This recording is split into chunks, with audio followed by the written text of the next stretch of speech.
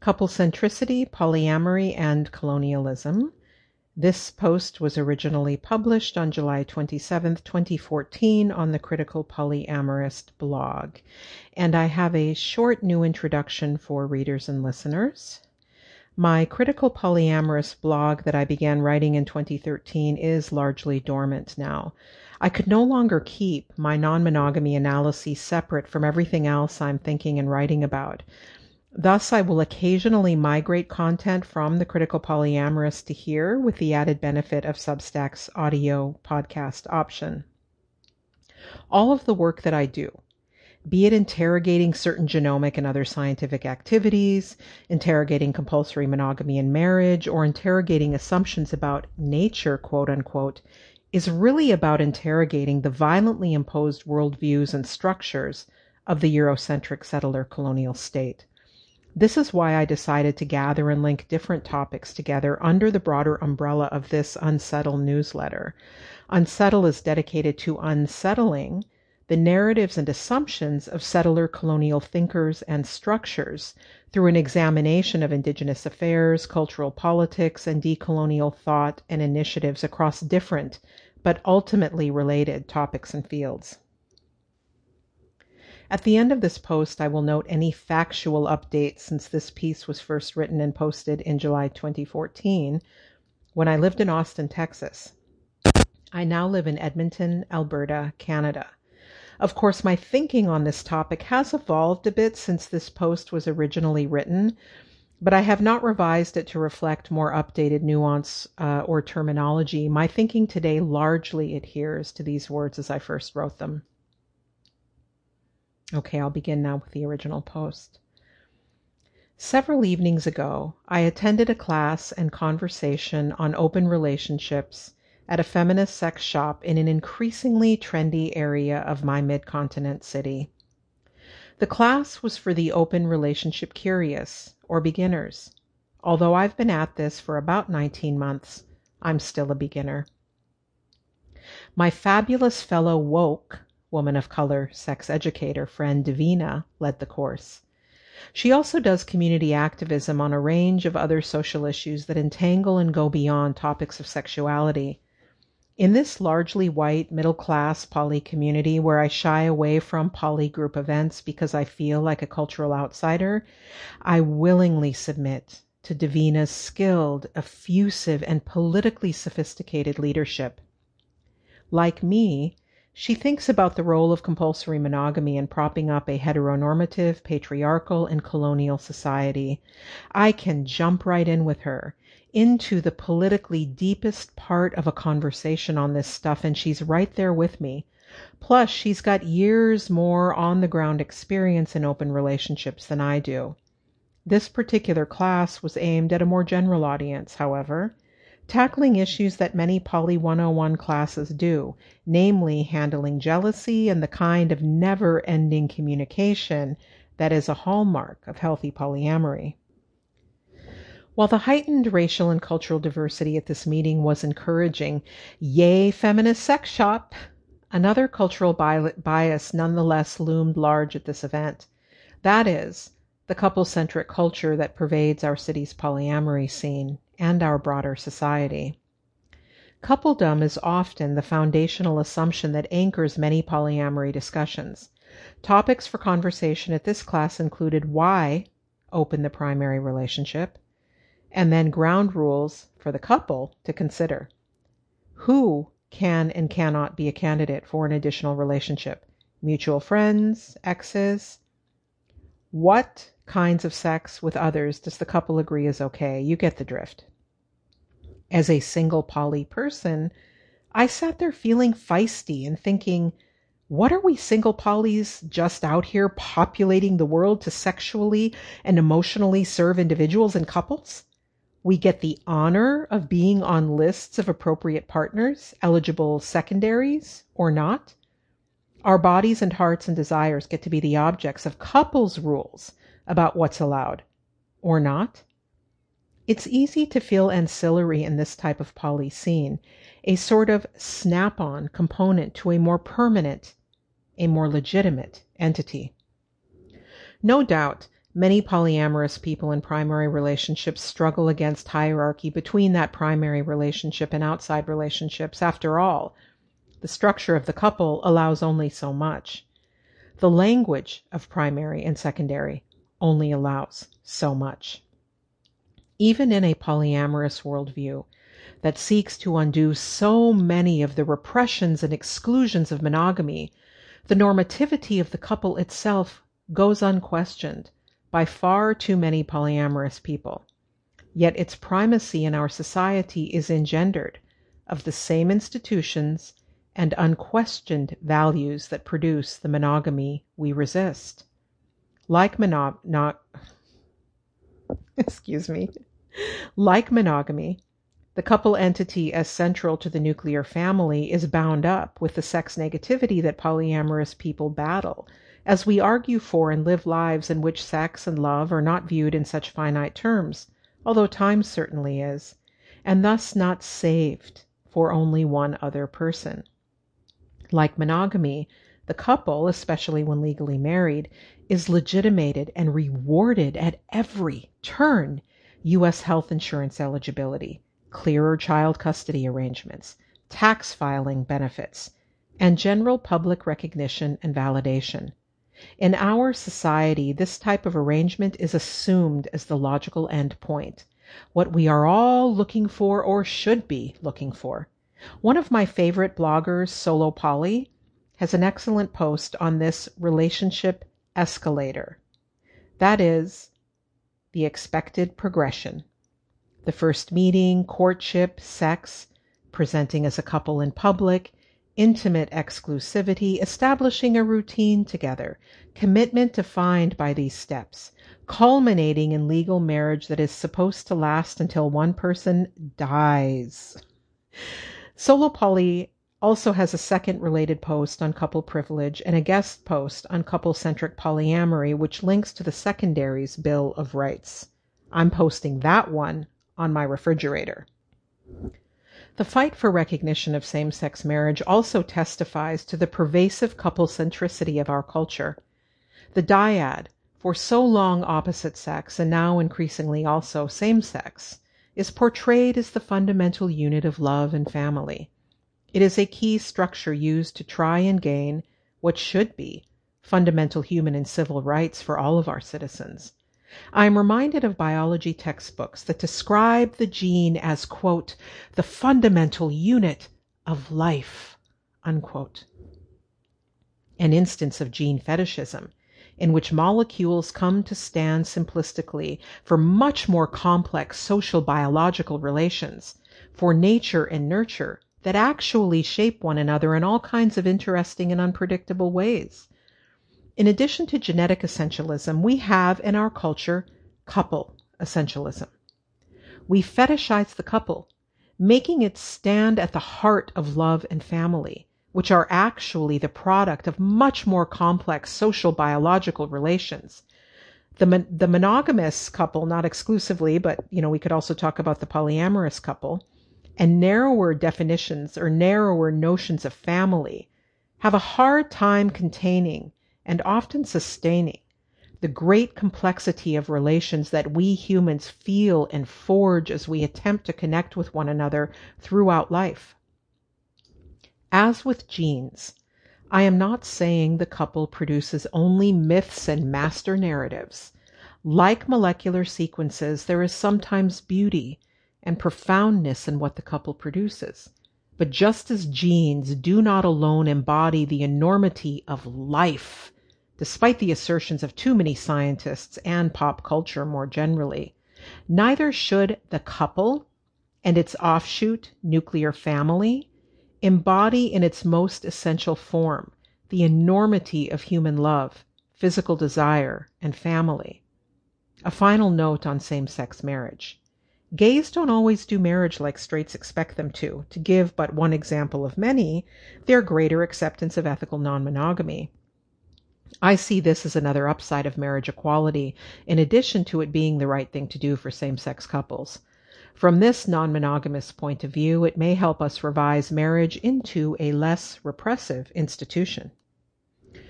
Of course, it was not always so that the monogamous couple ideal reigned. In Public Vows, A History of Marriage and Nation, Nancy Cott, that's C-O-T-T, argues with respect to the U.S. that the Christian model of lifelong monogamous marriage was not a dominant worldview until the late 19th century, that it took work to make monogamous marriage seem like a foregone conclusion, and that people had to choose to make marriage the foundation for the new nation. In The Importance of Being Monogamous, historian Sarah Carter also shows how, quote, marriage was part of the national agenda in Canada. The marriage fortress was established to guard the Canadian way of life, unquote.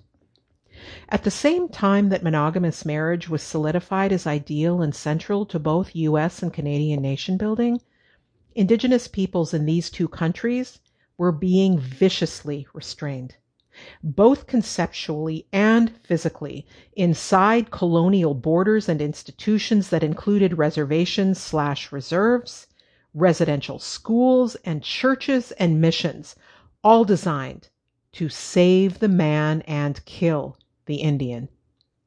Part of saving the Indians from their savagery meant pursuing the righteous, monogamous, couple-centric nuclear family institution. Land tenure rights were attached to marriage in ways that tied women's economic well-being to that institution. Indeed, the nuclear family is the most commonly idealized alternative to the tribal, extended family context in which I was raised. As for many Indigenous peoples prior to colonization, the fundamental Indigenous social unit of my people was the extended kin group, including plural marriage. With hindsight, I can see that my road to ethical non-monogamy began early in my observations in tribal communities of mostly failed monogamy, extreme serial monogamy, and disruptions to nuclear family. Throughout my growing up, I was subjected by both whites and natives ourselves to narratives of shortcoming and failure, descriptions of Native American broken families, teenage pregnancies, unmarried mothers, and other failed attempts to paint a white nationalist middle-class veneer over our lives. I used to think it was the failures to live up to that ideal that turned me off, and that's why I ran for coastal cities and higher education, why I asserted from a very early age that I would never get married.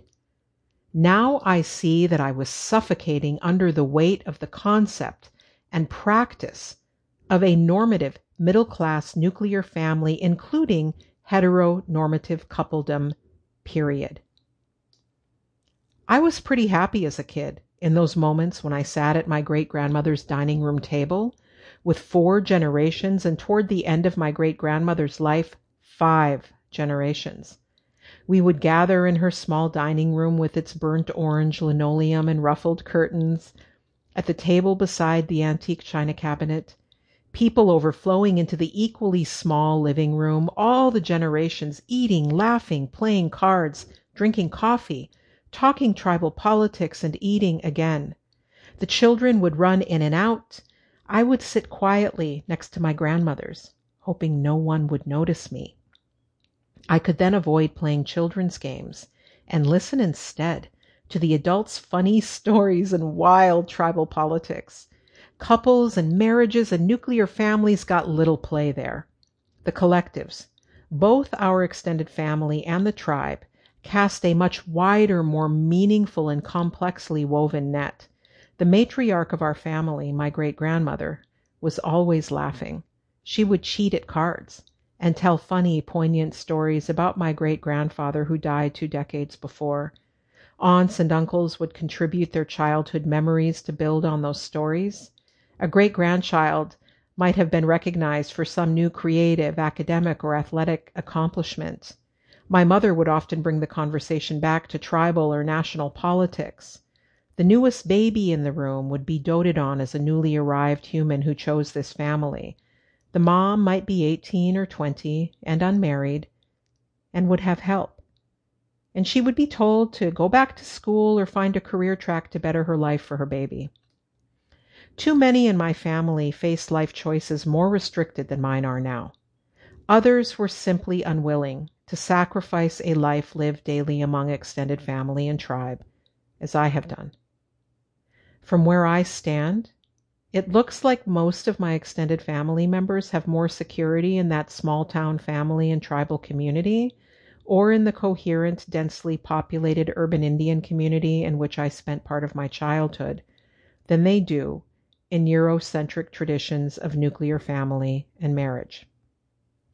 On the other hand, my security in primary partnership is the educational and professional escalator that I ride and climb to ever more opportunities in high-up cities.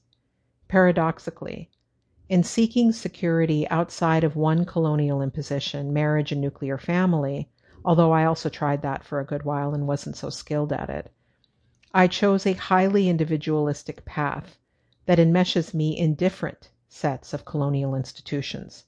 All of those corporate, nonprofit, government, and academic institutions in which I have worked.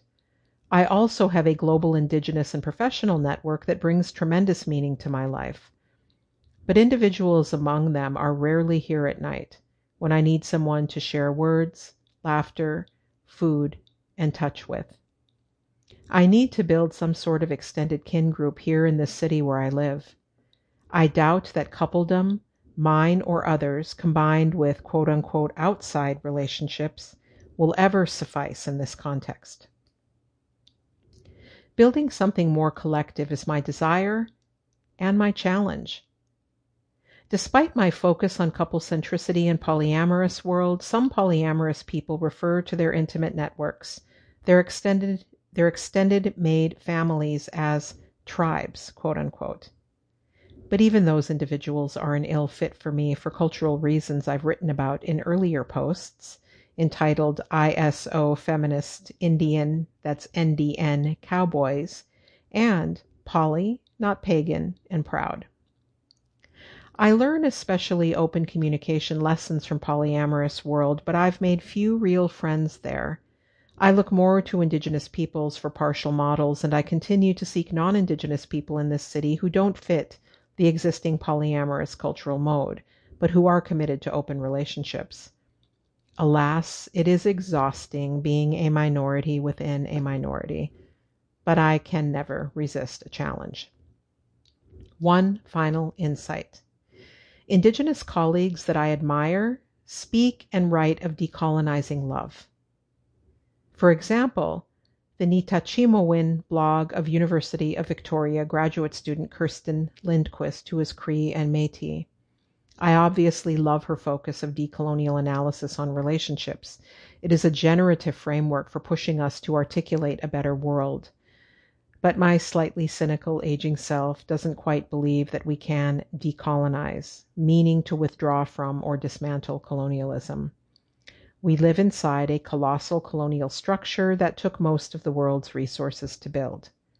Does not every maneuver against colonialism occur in intimate relationship to its structures? There is no outside.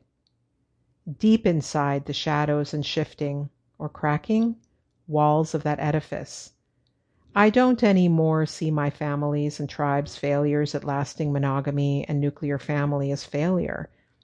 I see us experimenting, working incrementally with tools and technologies that we did not craft, combined with Indigenous cultural templates in any open space we can find, to build lives that make any sense to us at all. As ever, the Critical Polyamorist. August 2021 update. Kirsten Lindquist is now a PhD student in the Faculty of Native Studies, University of Alberta, where I teach. She is also my co-producer and a co-founder of the Edmonton-based storytelling show, Teepee Confessions. You can read more about her here, and that link is teepeeconfessions.com, and that is teepee spelled T-I-P-I. So teepeeconfessions.com/about/. Thanks for reading and or listening.